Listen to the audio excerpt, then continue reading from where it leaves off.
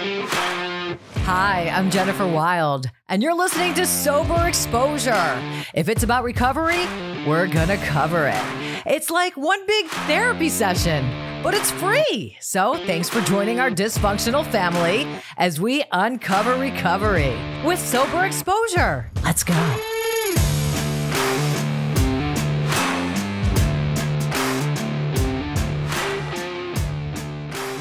All right, man, we got season 2 of Sober Exposure, episode 1, and it's Jennifer Wild. Ooh, I'm so starstruck. So, Richard Patrick, you are our first guest for episode 2, or actually season 2. Season 2, yes.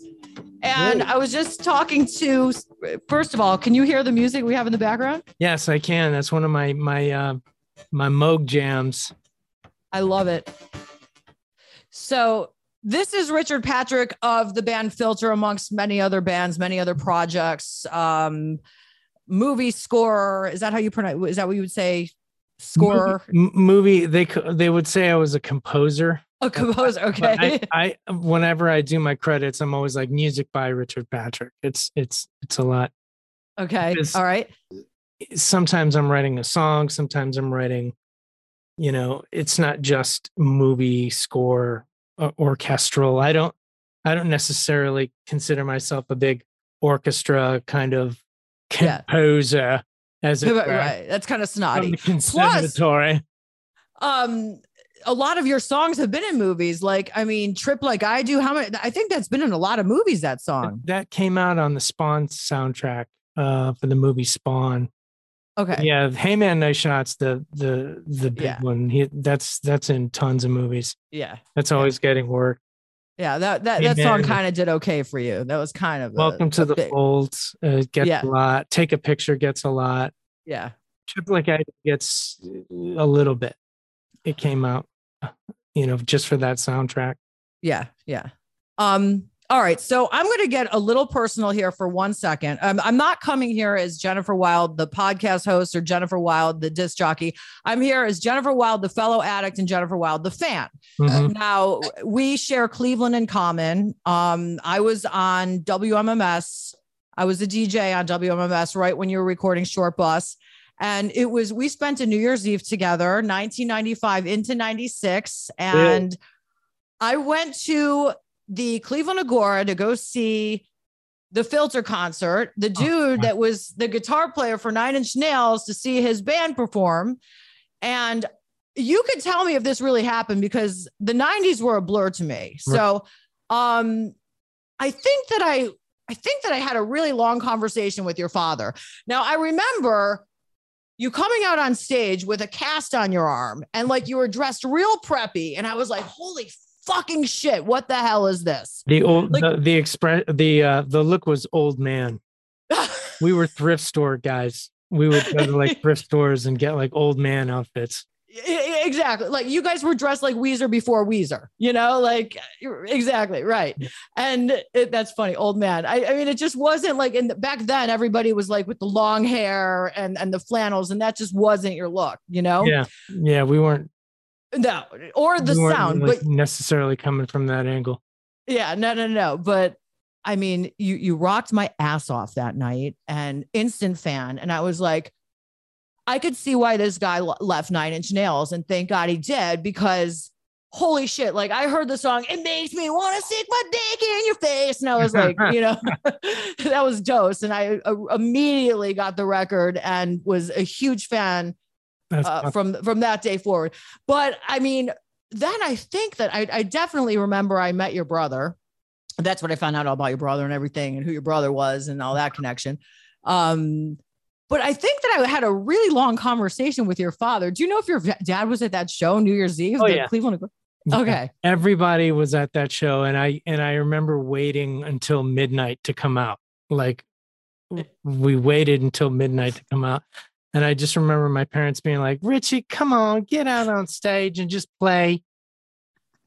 That's right. I was like, but I don't want to miss New Year's, Yeah. Now, why did you have the broken arm? What was wrong with your arm? I tore my rotator cuff, and I thought the best way to deal with it was just to put it into a sling and let it heal, but it never really healed. Um, and it did finally after I got off tour, but I used to throw my guitars all over the place, and Yeah. it would, my guitars are like 8 pounds, they're Mhm. heavier than normal guitars. And I have them made that way. I have them made heavier. And I just like tore something, and but we just, we incorporated it into the show. We were just like, Yeah. It made it that much more rock and roll. Just right. like Well, that's what I there mean. was I all will always kinds of remember that. theories. When I Yeah, was I in remember. Nine Inch Nails, Trent would tackle me every show, like somewhere twice a show or once every other show. Like he would always like tackle me. So I ended up really screwing up my knee and my ankles, and I was always injured.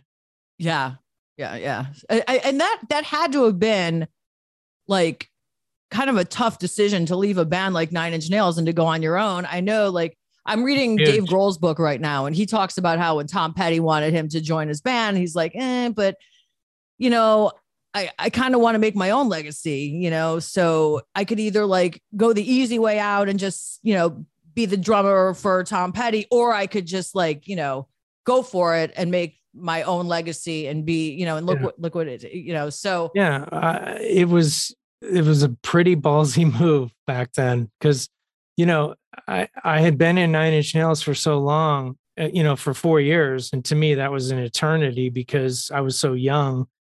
Mhm. And I just remember thinking to myself, I either I have to leave entirely or I have to just succumb to the situation that I was in, which was just to be a hired gun guitar player that might be creative once in a while, but is pretty much waiting for someone to give him the permission to be creative. And not that I have anything against Trent or anything like that, but it was a scenario where it was like, well, if I leave and I get a record contract on my own, then at least I know I tried my music, and got out under his coattails.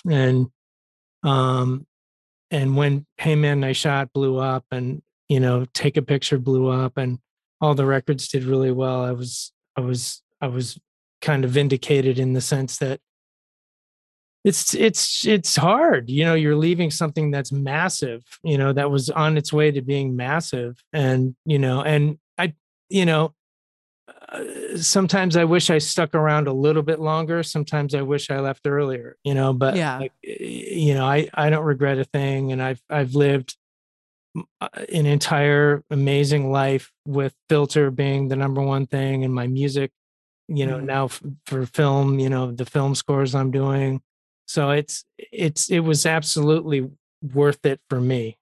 Was he happy for you, or do you think he was kind of like, oh, screw him? Or I mean, I met Trent at Trilogy. Do you remember Trilogy, that club? Do you remember that? No, I don't it, remember was a, it Trilogy. was a big club in Cleveland, and what some guy from Nothing Records brought Trent with there one night, and I was like, yeah, he was all right, but Mhm. uh, was he happy for you? At the time, he took it kind of personally that I was leaving, like what? My nickname was Piggy, and um, the week I left, Brian Leesgang, who was, working on the record Mhm. before he came to Filter, he calls me up like the week I left, and he goes, Trent is writing a song called Piggy. Piggy, is that what I was going to ask Yeah. you? Is that where the song Yeah. came from? And yeah, that's from my understanding, that's where it came from. And I didn't realize it at the time, but the song kind of comes off as like a love song to a certain extent. A friend, like your friend's leaving, and I lost my shit over you and stuff like Yeah. that. And I didn't listen to the song for 20 years because I'll never forget where I was. I was literally getting gas in Akron after I just bought some microphones to go record drums in my studio, and in my house in Rocky River. Mm. And a car pulled up, and it's a bass line that I had heard before I left, and it was like this swing bass line. And Trent, and then all of a sudden he goes, "Hey Pig, yeah, you." And I was like, oh my God, I'm in this remote part of the country. I'm in Akron, Ohio, for God's sakes. And he found me. A kid on a car had a car stereo blaring, the speakers blaring. And I heard him, kind of talking to me Wow. through his music. Oh my gosh. Yeah, it was Nothing wild. can take the way because I Yeah. could anymore. Yeah, anyway, I that's off the Downward Spiral, right? Yeah. At the time, we were both like young, like butthurt, like little kids that like, well, I'm gonna do my own thing, Yeah. that kind of, Yeah.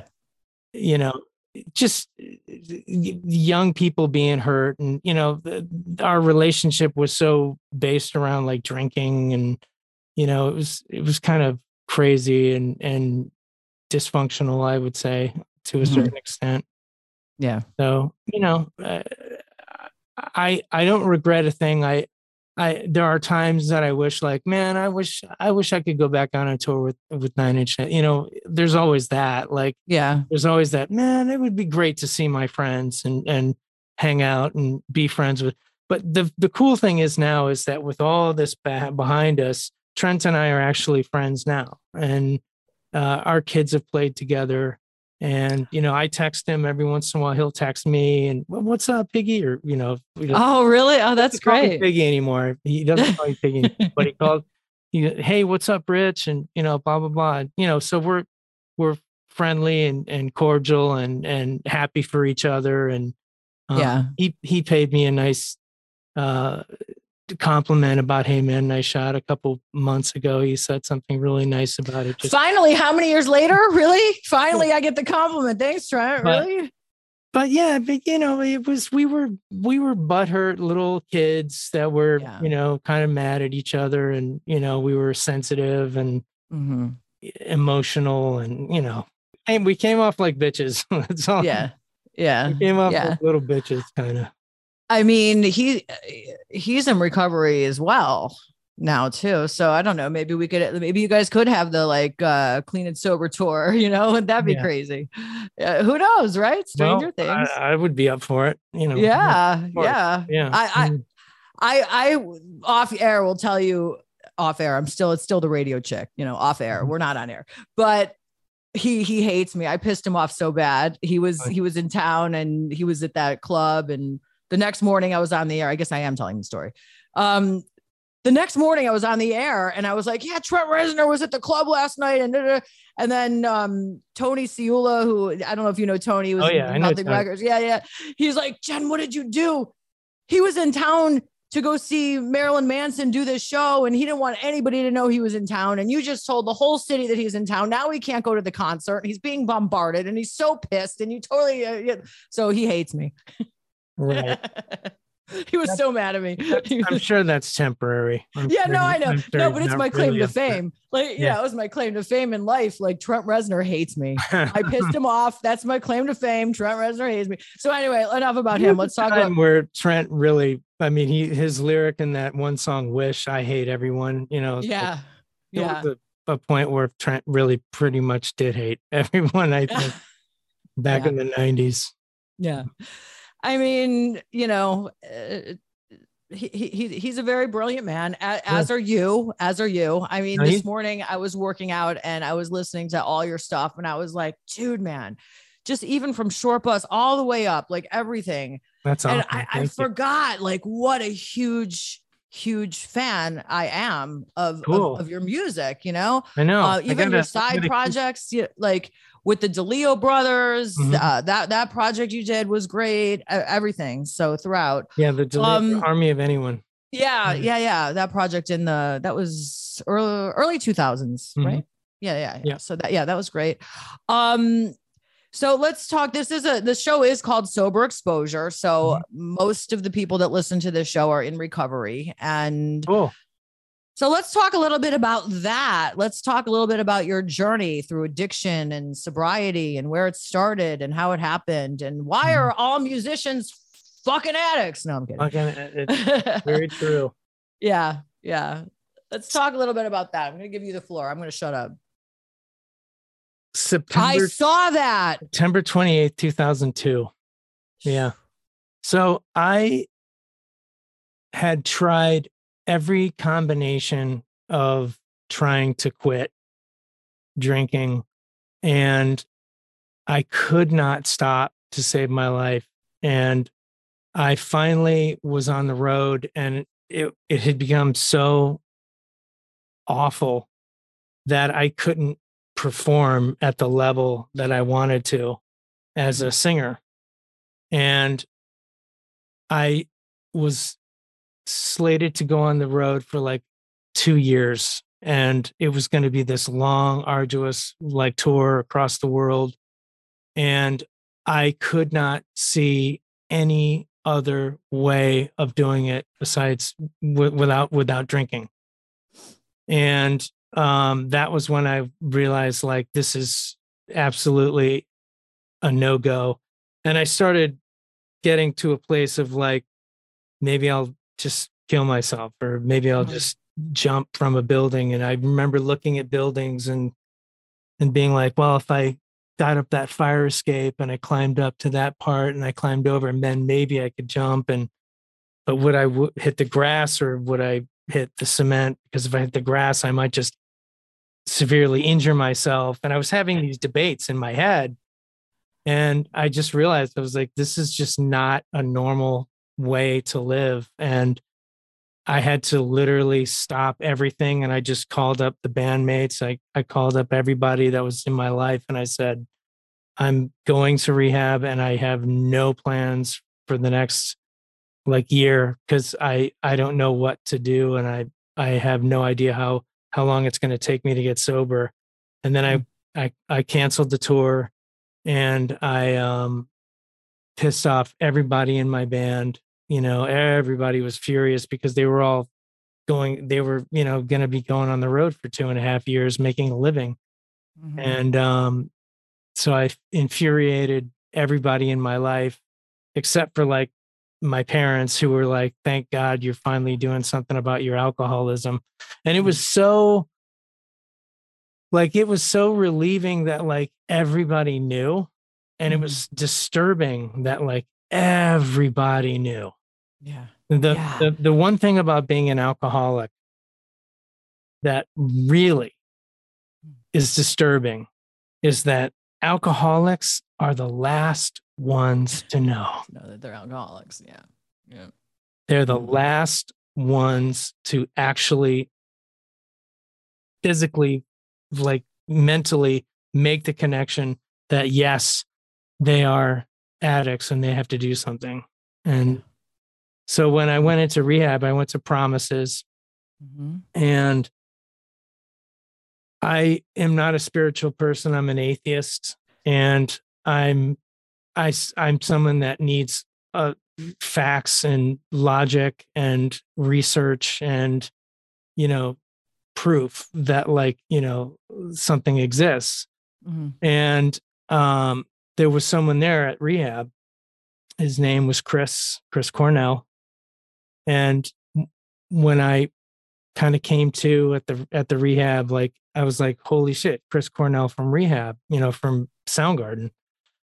And he was like, I'm in here too. We gotta stay sober. We gotta try this thing. We gotta try and get. He had like 10 days, and I had like I had a couple days, and I found out that the program was a 12-step program, and it was all this God that I considered, all this stuff that I considered to be like,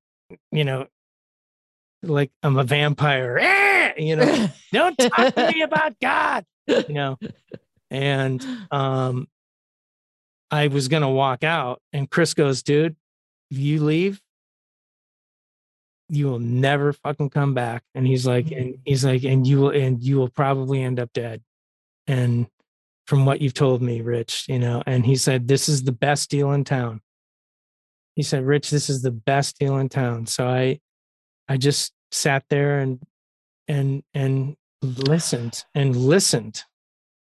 And that's when I started to make I started to make the connection that like, it's not really about God. It's not really about, it's a higher power to your understanding. You know what I mean? Which is a lot more open And, like, for instance, I envision my disease as like a boulder. It's like a huge boulder. Mhm. So how do I stay sober and move this boulder out of the way in my life? Well, if I get 10 drunks that have been sober with me, or who are sober before me, I can get that group of drunks, GOD. I can get that group of drunks to help me move this boulder, and I can be free of this pain. And so it's the fellowship of Alcoholics Anonymous that propels me to be. That's my higher power, is the fellowship of Alcoholics Anonymous. It's the other people in the program that I can call at any moment in time and just be like, yo, I feel bad. How do I feel better? Mm-hmm. Well, let's go to a meeting, or let's read from the book, or let's talk, get it off your chest. There's a lot of pressure in life. Just releasing that pressure to another, but it has to be another alcoholic. It has to be another drug addict. It can't, like therapy, like, falls short, because they're smart and they're educated.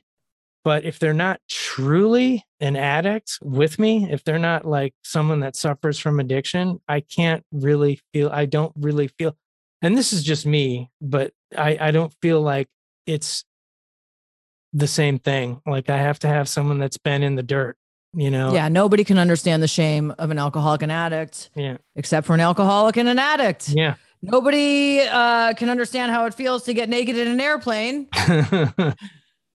Hence the song "Take My Picture," right? Yeah. Well, life hands you lemons. Yeah, that's right. Make that's lemonade. That propelled me through that. Yeah, and I agree with you. And you're talking to someone that's been I've been in rehab 40 times. Okay, so, and I'm not exaggerating. All right. Wow.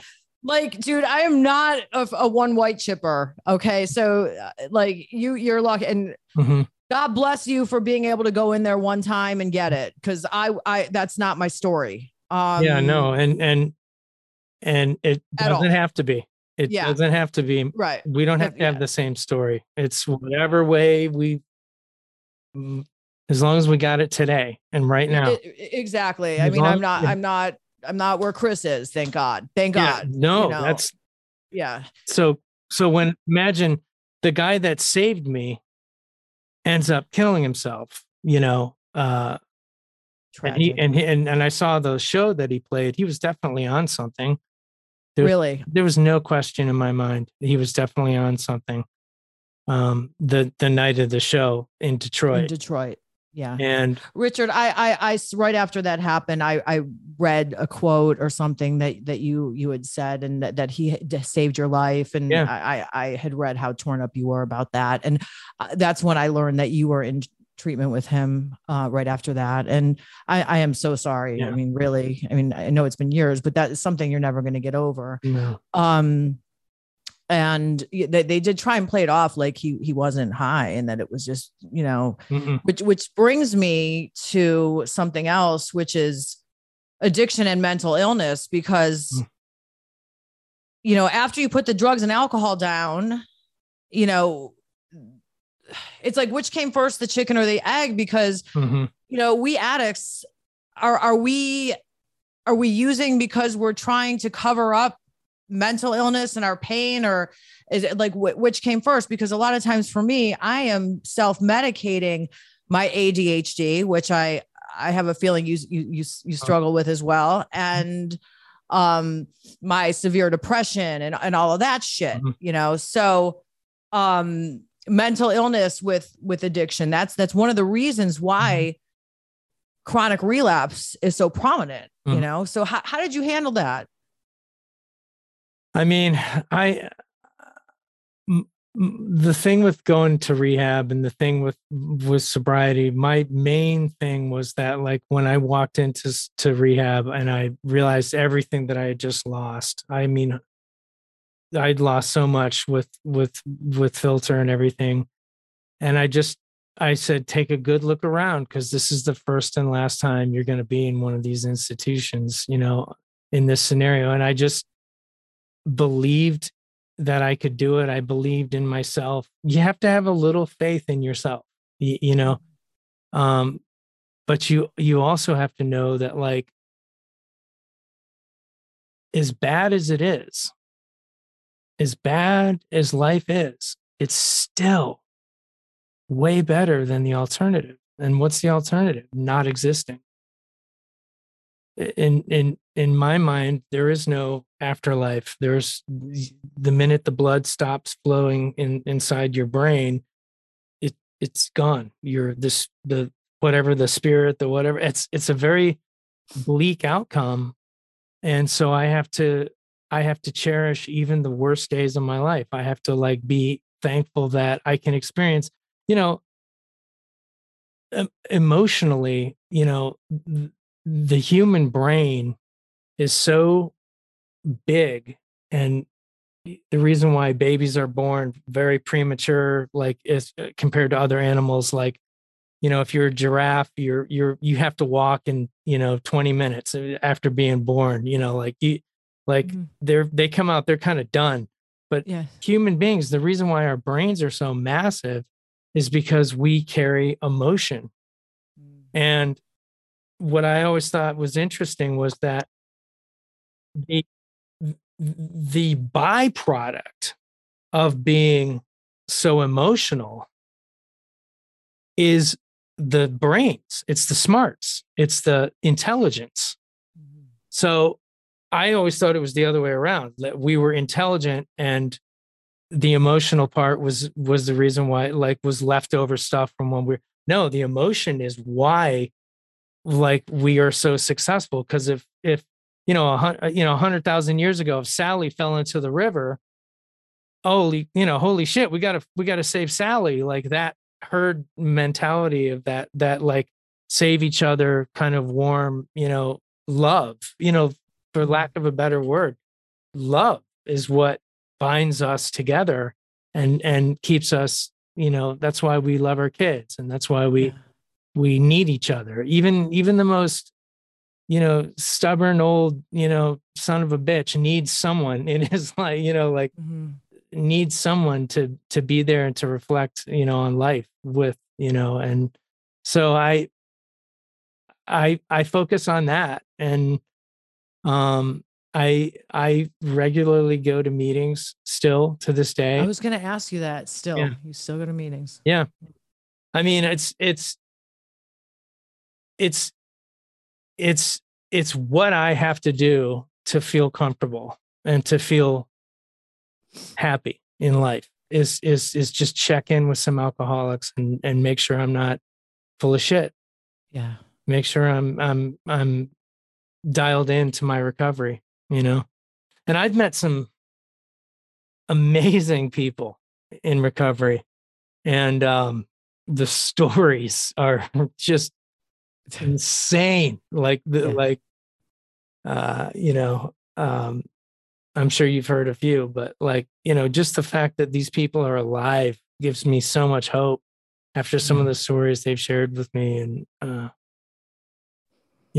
so it's a miracle that when you were talking about death and the afterlife and, what happens and how you believe there's nothing. And I like to believe there's something, but the thing is I died and there was nothing. There was nothing. I mean, so,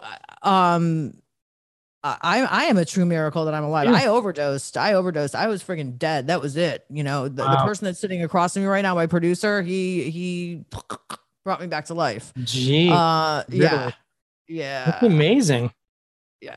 But see, that's the thing. You get to find out what, the James Hubble Space Telescope will, find out in 3 months, like, you'll be able to see the next Star Wars. You'll be able to see the next sunset. You'll be able to see the next, you know what I mean? The little things in life, whether or not it's seeing a great piece of music, or a great piece of art, or, we're only on this little ball one time, and the last 10 years don't seem to be too awesome, but there's you still got to get out there and rock and do your thing, and life is, we live in a very, very crazy time right now. Yes, we do. Where truth is just obliviated, by news organizations, just entire news organizations that are just lying. I know. I mean, about really stupid shit. Like, Richard, I know. And I know you're political. I know you're, and I just don't want to scare anybody off. I don't want to go. I agree with your politics. I just can't go there because I don't want to, but it's a fucking crazy time. It's an amazingly crazy time. Yeah. And I kind of have to stick around to see what's happening. That's another reason, like, what's going to happen? Mm-hmm. What is this? What is the season finale of America going to look like? Is it gonna come out okay, or is it going to be right? And we need you to stay. We need democracy. Yeah, I mean, I find it's a responsibility for me on a daily basis to stay on the beam, because I feel that the world needs my voice out there. Yeah. Really, the world needs your voice. Well, so here's the other thing that keeps me sober. I have received thousands and thousands of messages from alcoholics in need that reach out to me on Facebook or Instagram.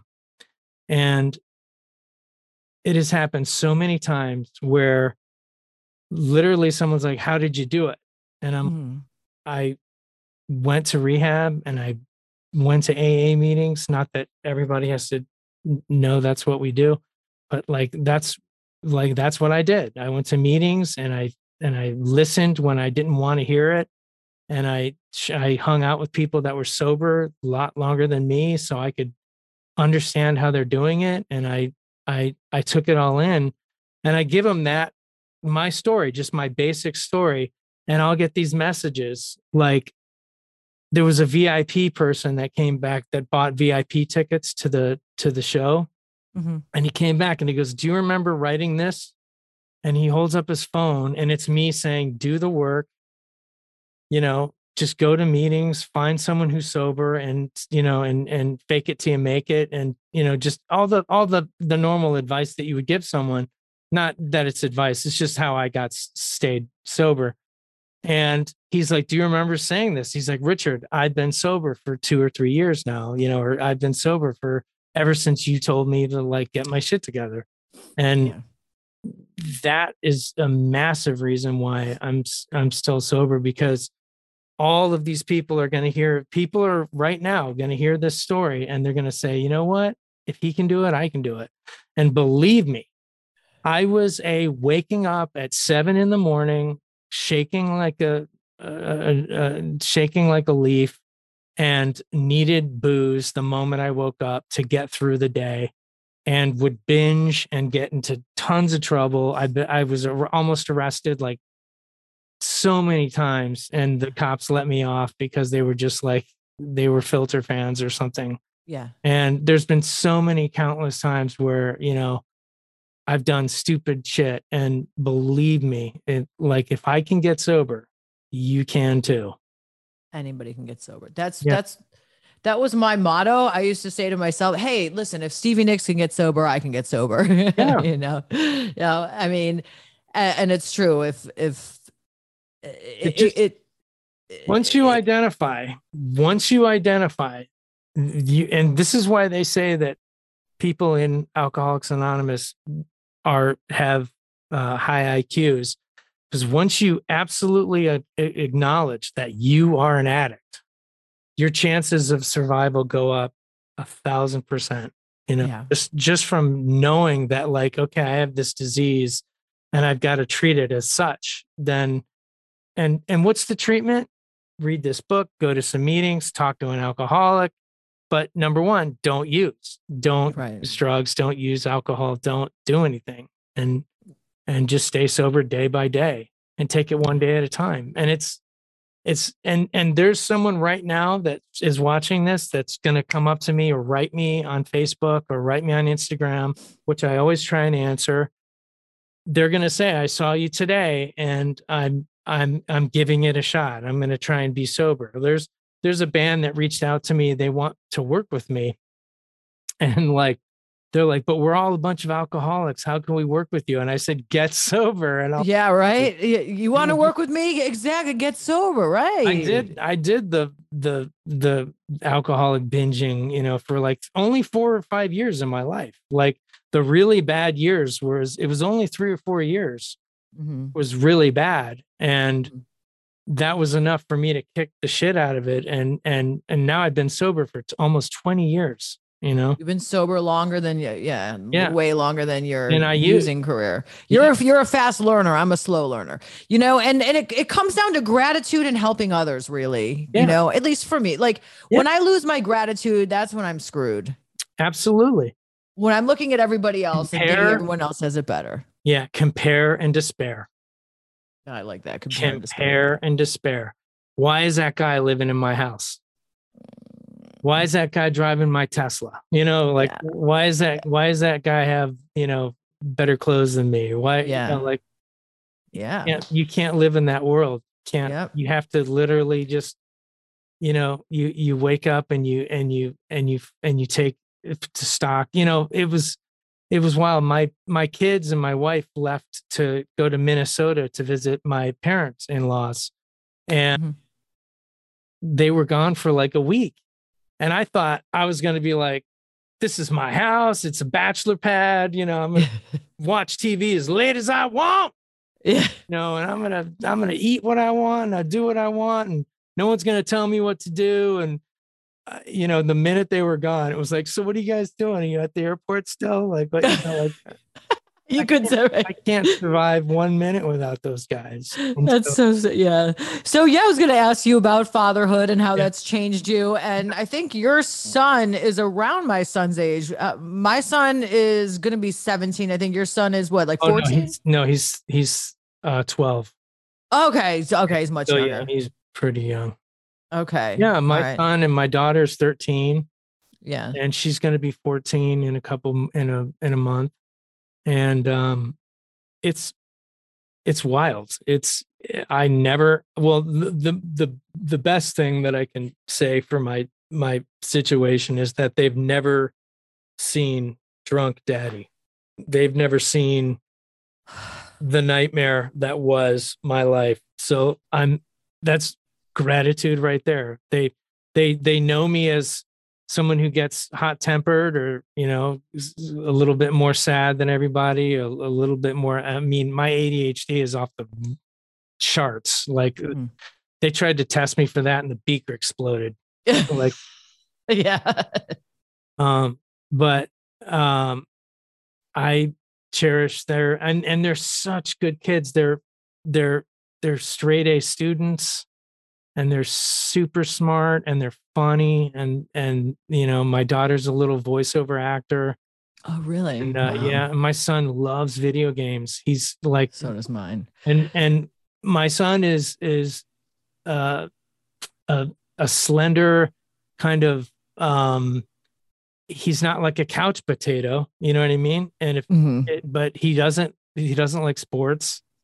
And he just likes video games. And he's like my son. He's he looks just like you. I saw a picture of him. Yeah, he's the spitting image of me. Yeah, to a certain extent. But he is a straight A student and he's brilliant and he's smart. And it's just like, here's your massive TV. Like we just got him a Sony, you know, PlayStation that are super hard to find. The P5s or whatever. Yeah. I play Xbox. So But, listen, Richard, I have a gamer. I'm going to be like my son is on his way to a program on Tuesday for video game addiction. Really? Yeah. He's not into drugs. He's not into alcohol, nothing because he's so he's against drugs and alcohol because everything my son, not unlike your kids, my son he grew up with, he saw a lot of bad shit, Uh-huh. you know, because Right. Yeah. Right. so but he's got all the addictive personalities. Really? He is such a gamer, and I can't get him to do anything. Mm. So goodbye. Yeah, He's gonna be 17 years old. He's got to get off the video games. And yeah. he's 6'2". I can only do so much. It's like, you know, I wish my parents would have sent me to rehab when I was going to be 17 because I needed it. Believe me. I was at Beechwood High School friggin' doing everything in the parking lot. Yeah. Well, I'll definitely keep an eye on my son. But you know, right now he's batting 1,000. Yeah. I didn't mean to. Yeah. I mean, I'm sure he's fine. I'm sure he's fine. Believe you know? my wife is the taskmaster. She is someone that like keeps an eye on everything, but like he's we just said he's doing great in school. I mean, my son never did well in school. Never. Yeah, he's crushing it in school. Yeah. So I mean, I have nothing to kind of. I mean, I actually force him to play football with me once in a while. I'm like, come on, I'm like, come on, I need to stay in shape too. So let's go out and play some football. And I'm not a jock, but it's fun to throw the football around and stuff like that. I make sure he gets outside. And does he take to music at all? Do you think he's going to be a musician? Both kids do not care about really music. Yeah, they do not want to learn guitar. They do not want to. I have a piano in the house. Like they do not give a shit about music. Wow. Like my daughter loves listening to music. She's a good singer. Both of them are good singers, but like they don't want to sing. Like they don't care.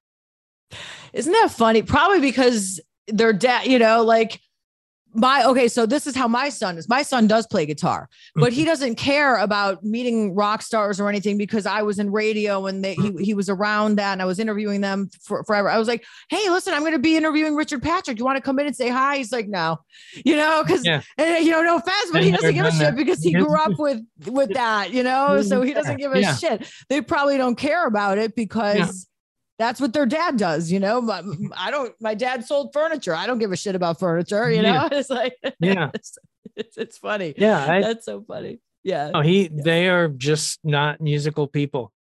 You know, they took after their mother in that respect. I mean, my wife is like aware that like I make music for a living. She understands, you know, what it takes to be in a band. She understands you have to go on the road for long periods of time.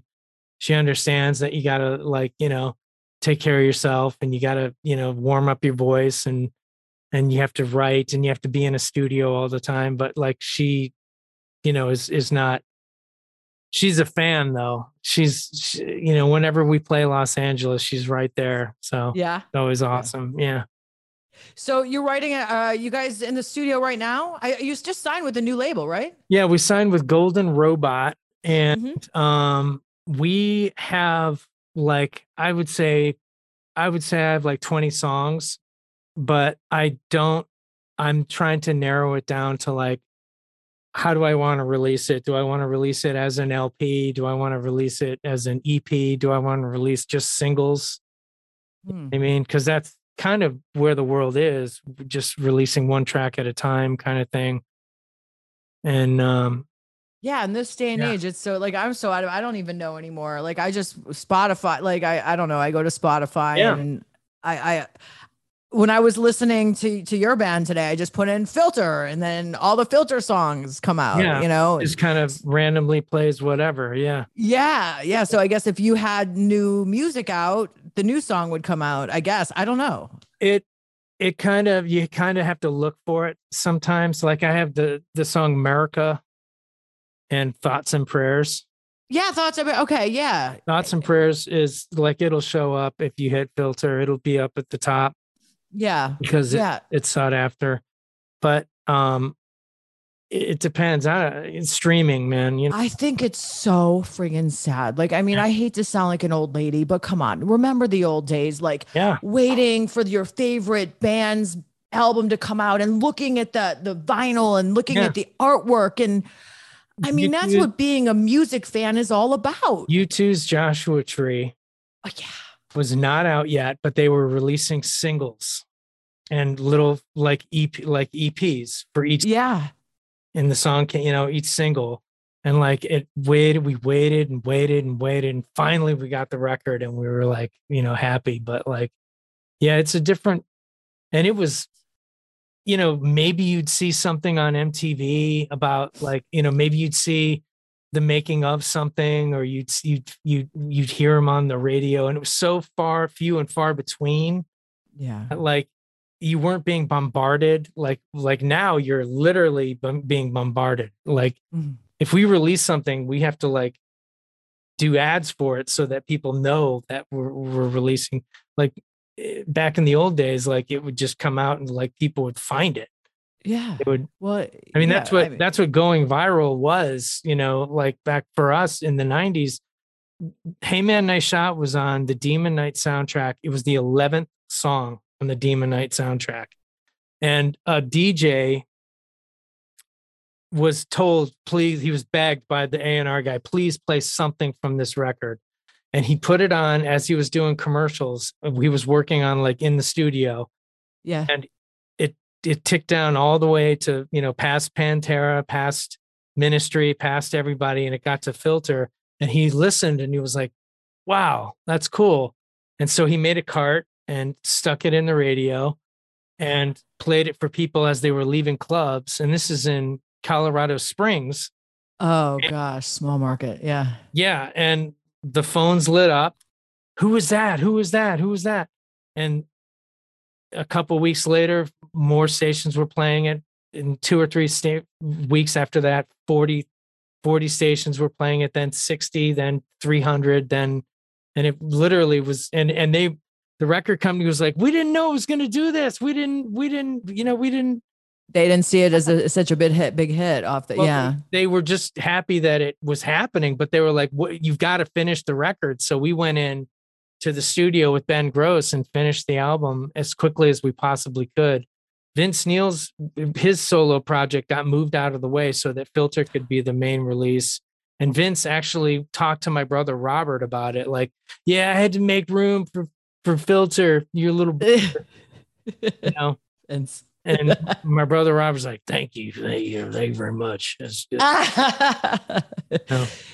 So if you guys are, Richard's brother was Terminator 2. He was the mean Terminator, the liquid metal cop in Terminator 2. He's done a ton of movies since then too. Yeah, he has. But that's what everybody, I guess. No, but yeah, I mean, he's like, yeah, he is like, do you guys have sort of like, I always wondered if you guys have like a healthy competition. And it's interesting, like, what were your parents like that you both turned out in the arts like that? Did they push the arts, and how no. Were you into acting, or like how did this happen? And you're from Cleveland. Well, I know you guys weren't born in Cleveland, but you guys aren't even from California. Like, my dad would have loved to have had my kids. Book smart, super great in school, chill. Yeah. Not spastic, not okay. not artistic. Right. My mom and my dad were like, you want to be an actor, go be an actor. Like, we have no support skills to help you be an actor. We have no, like, in LA, I'm pushing like my kids, like, get into acting, because you're in LA and we're in the business. So like, you have connections, like you can do this. You can, like, my daughter's a voiceover actor. Yeah. We can record you and you can make a little bit of money and put it away for college and blah, blah, blah, blah, blah. And so she's like begrudgingly like, okay, I'll be a voiceover. Yeah. But kids would kill for that. And they're like, it's just like, no, that's funny. Robert and I had to literally figure out how to like, my brother's the Terminator. I go into a keyboard store and the guy selling me a keyboard is Trent Reznor. I come from this kind of blessed, situation, in my life. But, Robert, he literally had to he got on in his car and drove out to LA, and that's how it happened, huh? And did everything he possibly could to like get discovered. And he was discovered, and he was found, by Cameron. Wow. Yeah.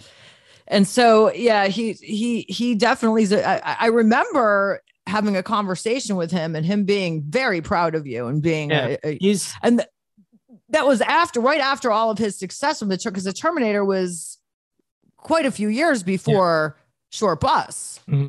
Yeah, absolutely. He was right there in Nine Inch Nails. Like he had a little Nine Inch Nails pin on his headshot for his he would wear a little Nine Inch Nails pin on his jacket for all the interviews for Terminator 2. So when Terminator 2 came out, I was going on Lollapalooza with Trent and for Pretty Hate Machine. Was that Pretty Hate Machine? It was around that era, but it was the first Lollapalooza. It was the first Lollapalooza.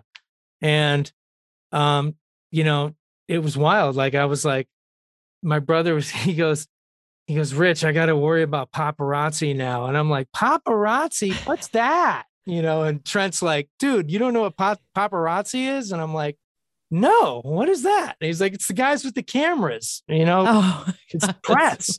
I'm like, okay, I guess. Like, Rob was telling me all this stuff, and Trent's like, he's like, Piggy, put your guitar on, let's play. Let's, get off the phone, let's work. Where Piggy come? Why Piggy? Do you know why? What? Yeah, I had seen Skinny Puppy in Columbus, Ohio, and I was imitating Ogre at band practice the following day, or the following week, and I was like, "White Piggy, rotting your flesh again," because Nivek Ogre sings like that. He's this crazy voice, and Trent's like, "Shut up, Piggy! Put your guitar on, let's play." Piggy, I like that. And I'm like, okay, there it is. And like he told the crew to call me Piggy. Oh my God. Marco Shea is like, so call him Piggy from now on. And Marco's like, Piggy, all right. And so like the next day we were going to Philadelphia, and Marco's like, hey, Piggy, are you ready? And I'm like, you know it. Wow. I accepted it 100%. I loved it.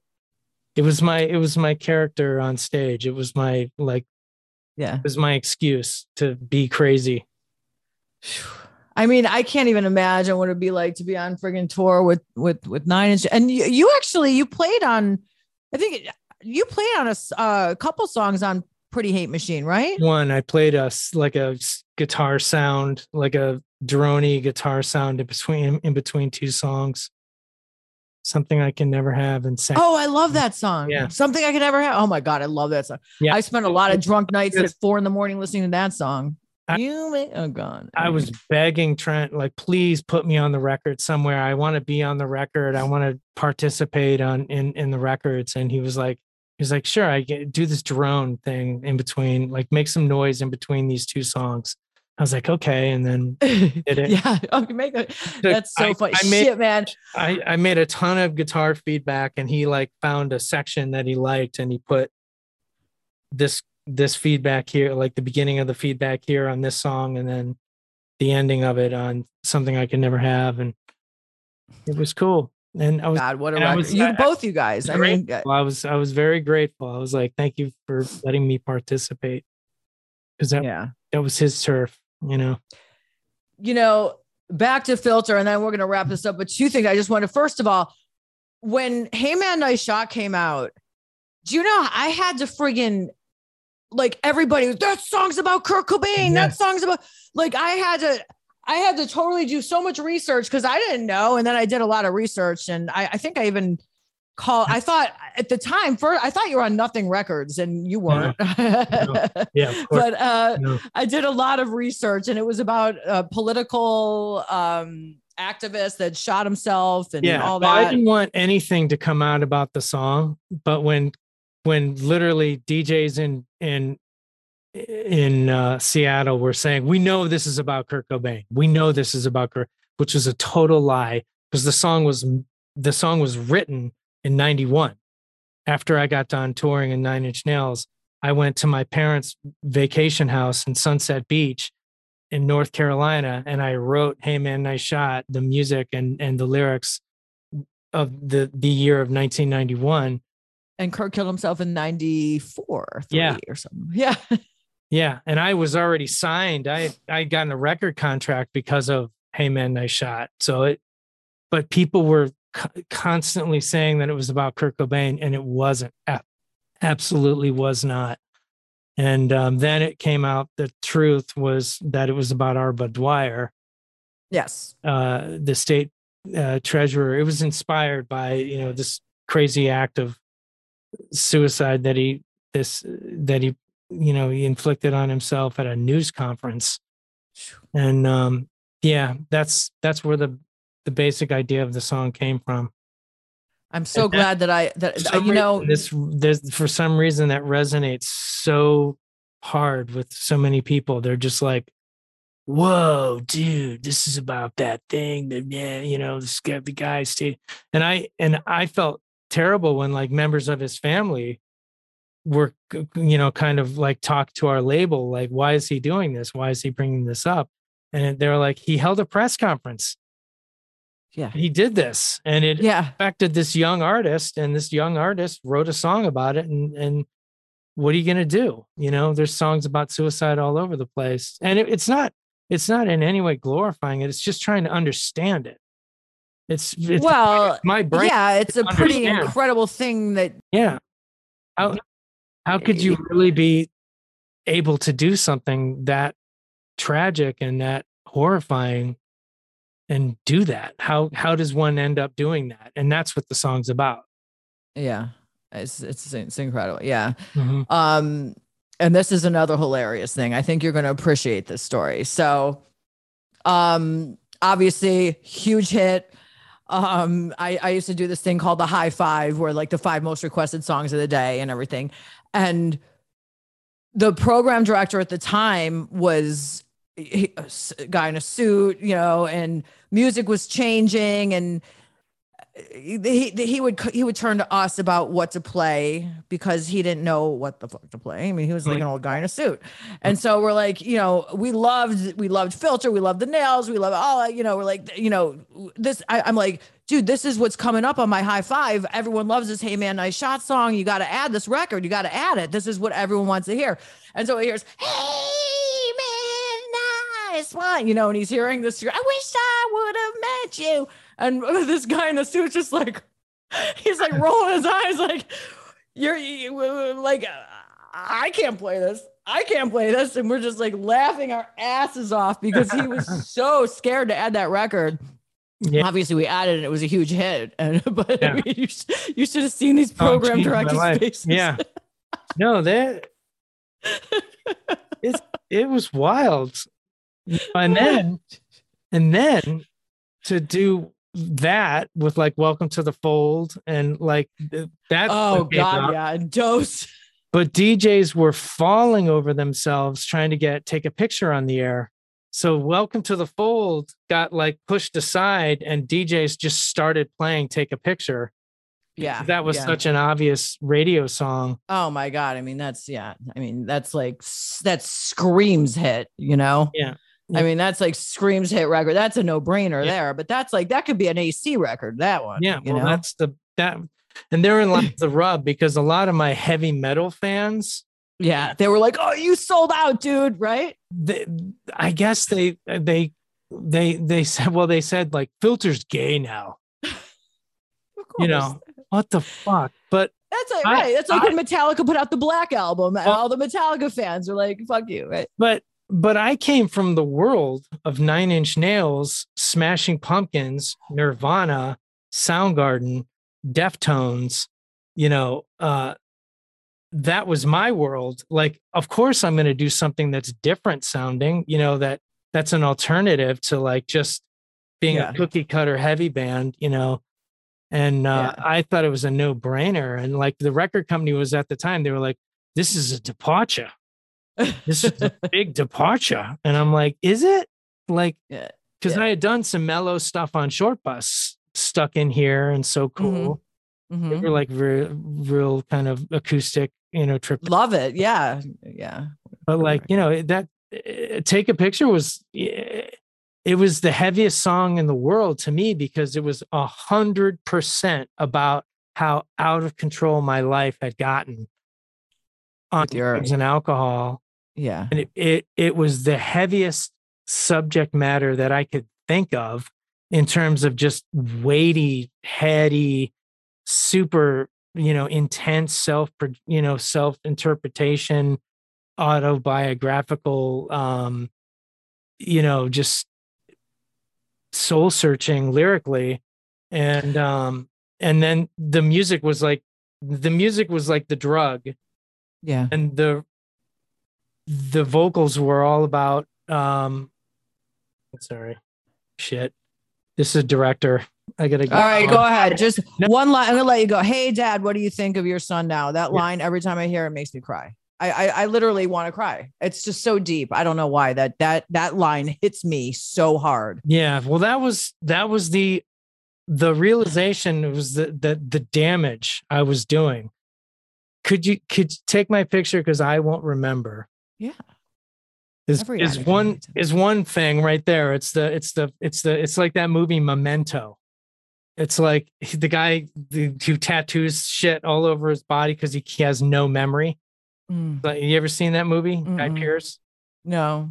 But that's what that was all about. Like, I can't remember anything. I'm doing shit all the time, and I can't remember anything because I'm drunk all the time. Yeah. And Hey Dad, what do you think about your son now was inspired by like the fact that, 1 minute I'm getting a platinum record and the next minute I'm in jail for something, being stupid. And, so to me, Take a Picture was like the heavy, like, but it was because it was so, grand and glossy and glorious. And that's what drugs made me feel. They made me feel like the music of Take a Picture, but the lyrics were the kind of the reflection of what was happening, and trying to understand it. And this song completely moves my soul. I got to tell you. I mean, cool. It does, probably because I'm an addict too, I don't know, right. Or it's just a great song. That song really. The other thing that people should know is that I've actually put out 4 more records since then, and there are just as many amazing songs on those records. It's just because Filter wasn't. We didn't. We're not Little Pump. Like people. You don't get the same treatment when your genre of music, rock music, is kind of in a place of it's kind of dead. I was just going to ask you, is rock and roll dead, and why? Anything with a guitar seems to be gone. I just think that it's the kids of today kind of, they're into hip hop. Hip hop is the new punk. Yeah. Hip hop is the new, like, especially this kid named Scarlord. I absolutely adore this guy. He's the most amazing screamer. He's like this insane scream. Really? Scarlord? Do we know Scarlord? My producer's kind of hip. So my son might know. Look him up on YouTube. I will. But like, let me just one more thing I want to say about the rock and roll thing, because I have a 16-year-old who's going to be 17, and he likes hip hop, he likes rock, he likes everything. But I'll tell you what is coming back, and it's I just can't get it. And I'm a rock. I feel like how my mother was like, oh, I can't stand, how my mother was like, I can't handle that music. He friggin' likes the death metal, and I don't know where he got it from. He's like with the screams, like, Arr! He's listening to friggin' death metal. I'm like, what? It's something. Opeth. It was not yours. It's not yours. I mean, I try. Listen, I want to be open-minded. I sit there in the car with him. I listen to it, and I try. All these like bands from Sweden, like I try. He loves progressive metal, Dream Theater, all that. I get it, but my daughter was listening to Billie Eilish, and I'm like, my God, Billie Eilish, this is great. And she was, I like her. She was kind of like, oh, you like it? Oh, okay. Forget it now. You could kind of tell that like that was supposed to be mine. Yeah. And like, I'm like, well, I gave you David Bowie, like you can have David Bowie and you can have, and I can have Billie Eilish. So there you go. That's funny. Oh my God. That's so funny. But like, it's anything with the guitar seems to really be just not cool. And it's sad because the guitar is really fun to play. Such a great instrument. Yeah, such a great instrument. Richard, I can't even tell you how grateful I am to have had you on Sober Exposure. You're so incredible. I was hoping it would go incredible, and it went even better than I ever could have expected in a million years. Thank you. And thank you so much. I want us to stay in touch, and yeah, I can't wait for you can't say for the new album to come out because it's not an album, for the new material. And there's new material coming out this year for sure. Okay. And I'm psyched because it's some of the best stuff I've done in a long time. I don't know if it's gonna go viral and be on all the radio stations because that's just a weird world right now. Like Drake. Yeah. I'll have it on my TikTok. Okay, so that's all. You know what I mean? You have to be Drake or something. You got to be, But I worked with a young person by the name of Sam Tenez. He's amazing. I've got he's collaborating on the record with me. I've got a lot of great people. I've worked with a young guitar player by the name of Zach Monowitz. And he's just some kid I found on Instagram. And I was like, really? That's how you did it? Yeah. How psyched was he?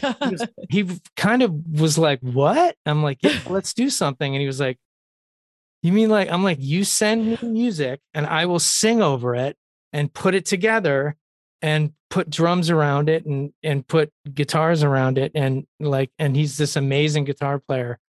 Oh my God. That's so cool that you did that too. I mean, that's so cool that you did that. Yeah. And at first I was kind of like, so I'm in this band called Filter and we do music and I have a bunch of hit songs from like the 90s and recently a cover that I did called Happy Together. And anyways, would you like to play guitar, play some of the guitar on this record? And he was like, God, I can't believe like out of nowhere, the guy from Filter, I was kind of like, at first I was like, do you know who I am? Or do you want me? Did he know? Yeah, he knew. So he did. Like, I know who Filter is. Oh man. We need more Richard Patricks out there. We need more people doing shit like that, man. I mean, well, he's wrote 4 songs on the record and he's amazing. He's an amazing guitar player and he's taking it to a new direction. So wow. Yeah. And that's how you're going to stay relevant. You know what I mean? Mm-hmm. Well, it's just, yeah. I just, what, at the end of the day, as long as I'm making music and getting to tour the world and do work on movies and stuff like that, like I'm as happy as hell. I live in a studio with flashing lights. I see that. And synthesizers and guitars everywhere. And I'm in this little box for 5 hours a day. And then I go home to my wife and kids and they have no idea what I'm doing in here. They're happy that they'll hear new music and comment on it, but they're just happy I'm at the house for 5 hours and then I come home and I'm ADHD on them. So, that's awesome. But they're my family and I love them with everything I got. So it's a wonderful life. It is. It's a wonderful life. And I've had the best time. I was, Trent and I are friends. I've had no regrets from what I did when I left when I was a kid. I've worked with some amazing people, Brian Lee Skang, Gino Leonardo, Zach Monowitz, Matt Walker, just a laundry list of just amazing people that I've worked with over the past, 30 years. And I won't trade a thing. I wouldn't change a thing. So keep on keeping on, Richard. Keep on keeping on. Yeah, man. Thank you so much. Thank you so much. An honor. Sober Exposure, Jennifer Wilde with Richard Patrick. Ladies and gentlemen, thank you. Right on. Need more? Of course you do. The show's all about needing more. Go to my website at soberexposure.show or get stuck on my Instagram at soberexposure_podcast.